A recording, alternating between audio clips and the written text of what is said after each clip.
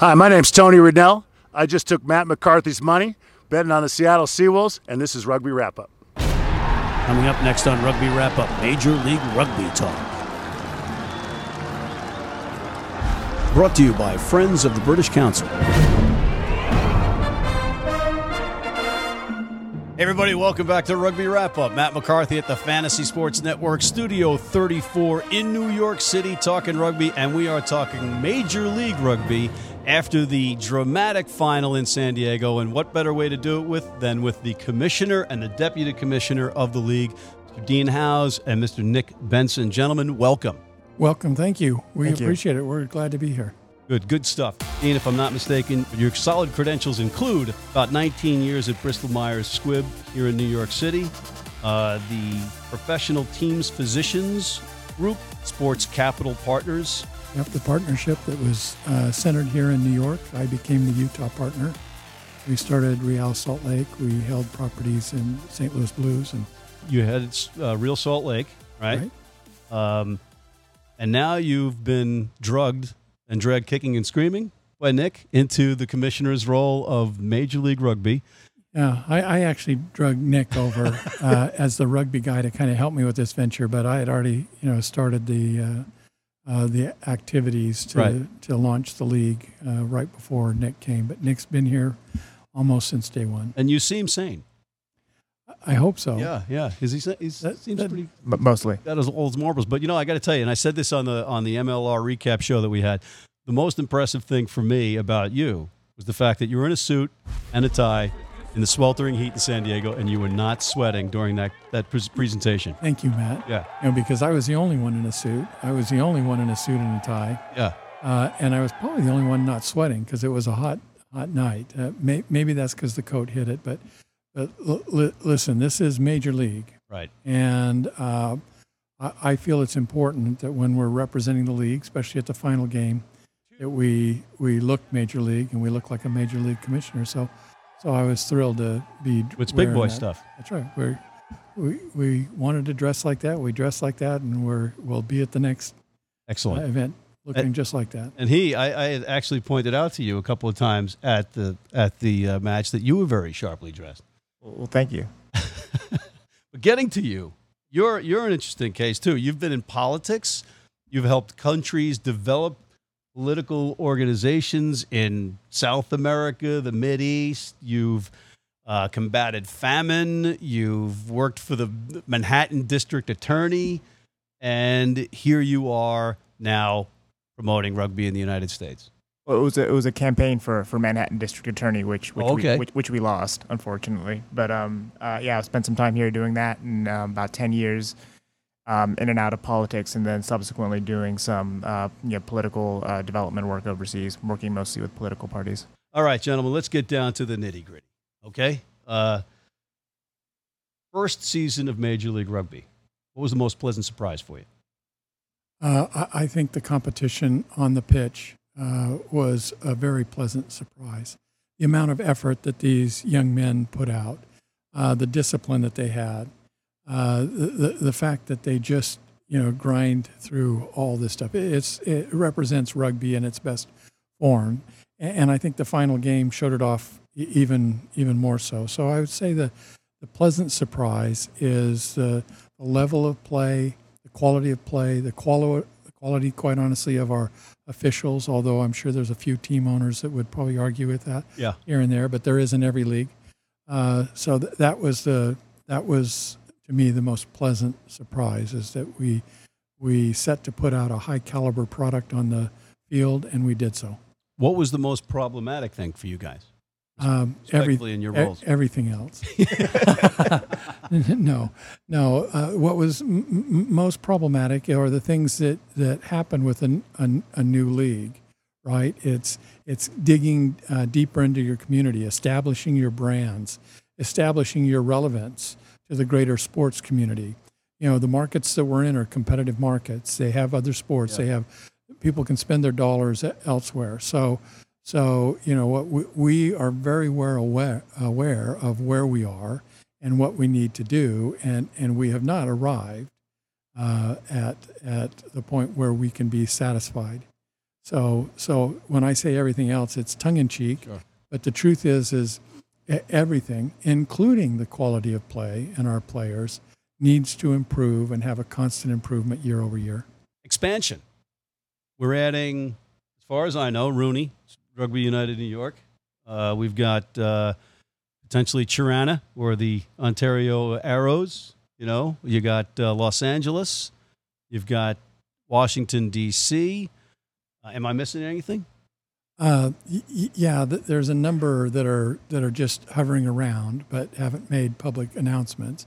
But we probably have 2 to 3 teams that will join in 2019. I do need to put an asterisk by this. All the teams are still going through that vetting process. Sure. All of them still need to be voted on by the Board of Governors. You mean there's vetting in this league? There is. Which surprises you why we're here, right? Yeah. So how did we get in? Yeah.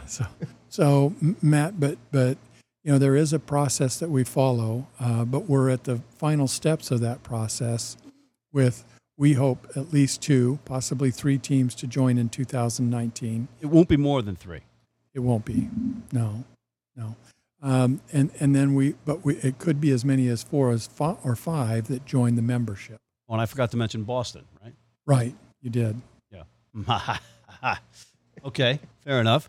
The next question then is, where are you getting these players, right? You have a certain salary cap, which this is kind of like a 5-part question, I guess. You have a certain salary cap, you have an increased salary cap, then you have an expansion of players, and you have attrition versus with injury and call to the national teams, whether they be Canada, the United States, or wherever, because it's we're getting foreign-based players as well, which is great. So are you worried about the product suffering if you don't increase the salary cap enough to have guys paid so that you can survive these kinds of things? The short answer to your 5-part question is yes. So the longer answer is that we have to have a process and a cadence, right? Because you need to grow, but you need to grow at the right rate and at the right time. So it looks like there's a lot of activity between year 1 and year 2. Between year 3 and year 4, there won't be that much activity. And between year 4 and 6, there'll probably be no increase in the number of partners or members that we have at the table in new markets. Say that again. So in between which years? After 2020. After 2020. Yeah. So you're looking. What's the ideal for you guys in terms of numbers of number of teams successfully handling their own market or their own franchise come 2021? For right now, for where we are right now, with the ability to draw from the players that fit within our boundaries, 12 to 14 is the max. Okay. Right. After that, we're going to have to take a little time off, get our feet back under us. But it's also important that we have 12 to 14 to cover the geography, right? We have media partners so we want to have New York, we want to have Boston, we want to have Los Angeles, we want to have some of these critical markets that Sure. that kind of complete our footprint on the media side of this thing. So it's critical that we get to that 12 or 14. But after that, we can take a breath and make sure that we can get our salary caps up. We can keep the quality of play where it should be, that we can balance our domestic versus international players. These are all things that are important. We can also kind of take a step back and say, how is the competition fitting inside of the window that we've been given by our media partners? Do we have to split and have 2 divisions, and the things that help us to kind of fit inside of a 6-month season? Because we do. Sure. Scheduling is going to be important.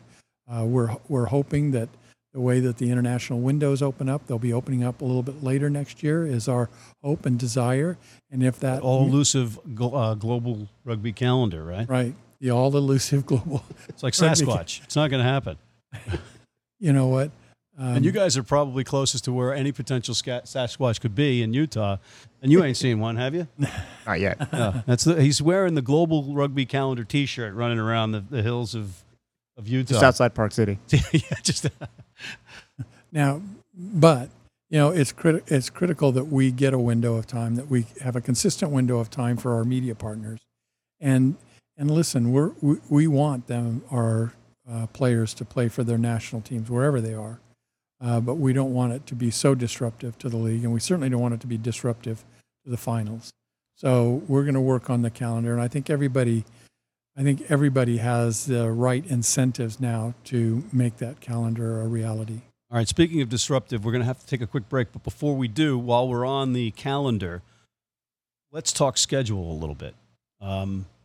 Schedule coming out starting in January. Are we kicking off the regular season? We'll be kicking off in late January. Late January, with at least sort of a few games there. Probably, I think on the 24th is the day we're targeting, but that's still that's not etched in stone yet. And then we'll push through for a few months and hopefully wrap up on June 15th. I wanted to slip him a question to see if he was paying attention, if he knew his stuff. Yeah. He'll look like he's not paying attention, but he is. One of those. Yeah, okay. He's one of those. But we're paying attention to our producers downstairs who are signaling that we have to take a quick break. But we'll be right back with more Major League Rugby talk with the commish and the deputy commish right here on Rugby Wrap-Up. Don't go away. Been blind since I was 4. And I've never seen a beer commercial or a beer label. None of that stuff influences me. I drink beer because of the taste. And my beer is Pabst Blue Ribbon. It has the taste and the flavor. What do you think's on the label? I think there's a naked woman riding on a unicorn, jumping over fire.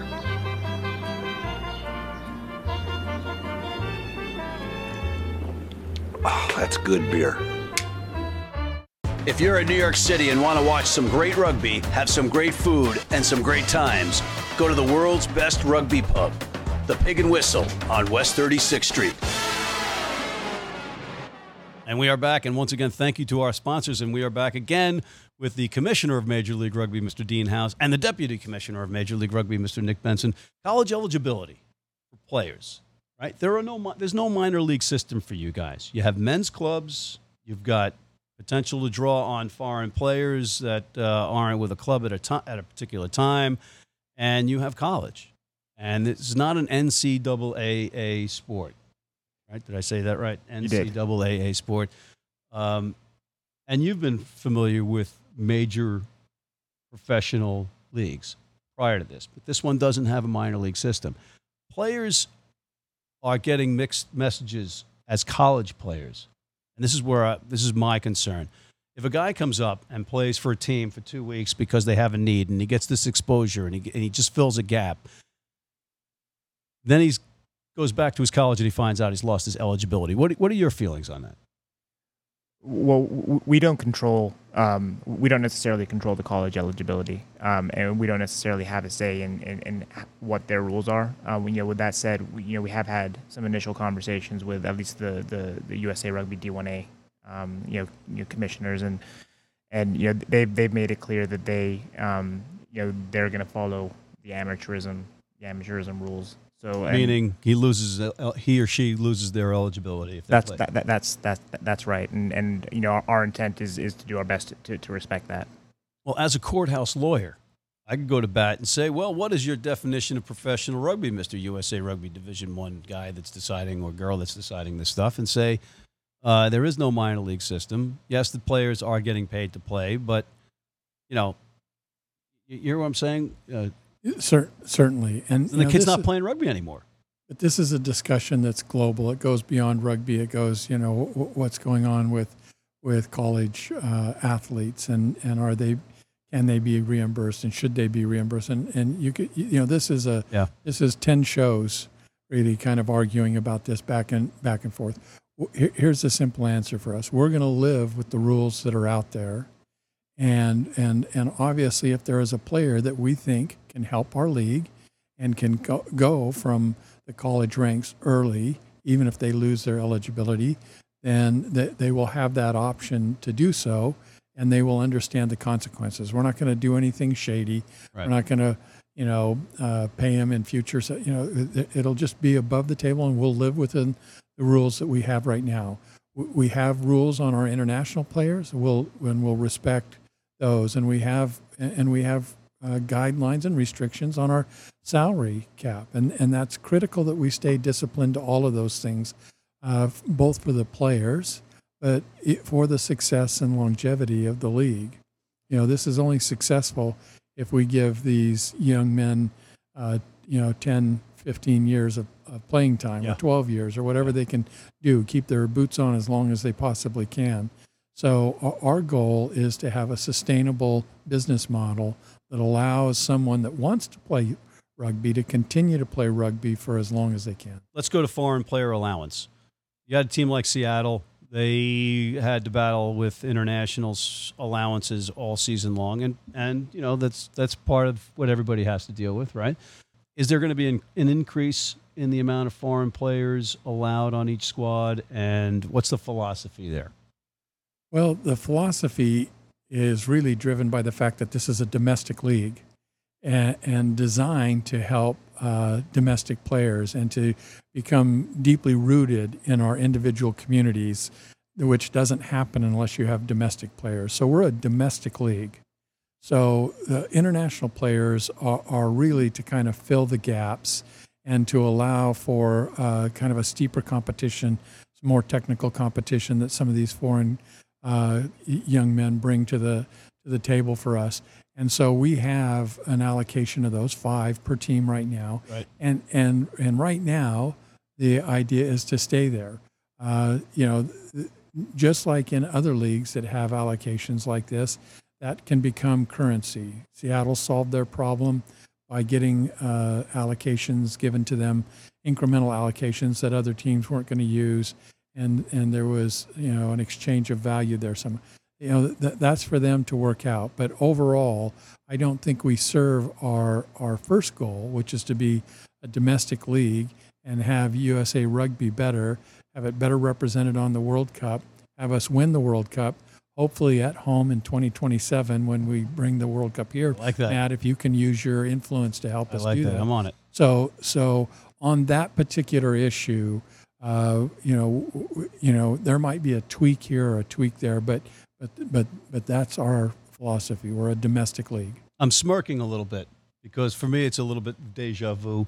Right here in that seat, I had a previous owner of the previous professional iteration here in New York City. I've got the Ohio Aviators jersey over there. His first foray into that, or his first feelings were, this is a domestic league. I'm working with USA Rugby.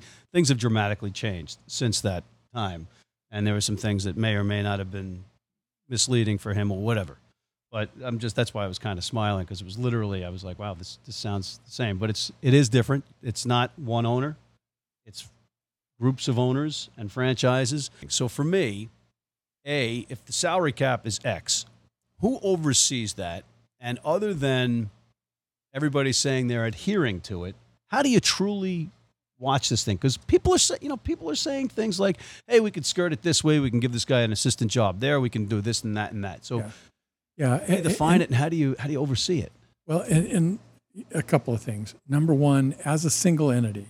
So, so all the owners own the league, and they own a portion of that league. So, and remember, every player is under contract with the league. I signed the contract. Not necessarily the organization. We pay them. Okay. So to stay within the salary guidelines as dictated by the contract, pretty easy. We administrate it all the way from A to Z.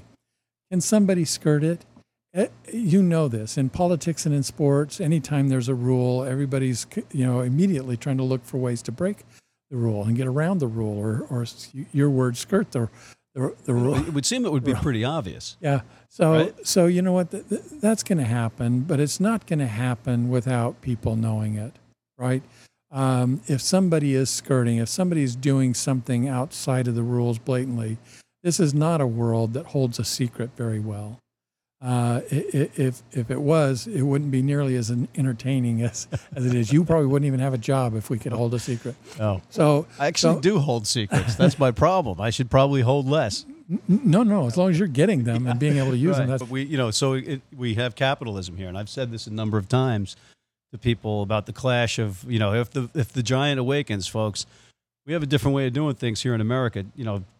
Fans of sports franchises are not going to fully understand that my owner can't just sign so-and-so, right? And that, we have the question of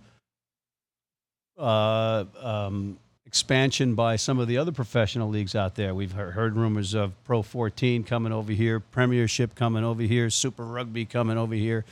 I want to ask you, A, if you think that's going to be a problem if one of those franchises comes over and how you'd work with them, and B, assuage fears of fans that their team owner won't be in control of their franchise.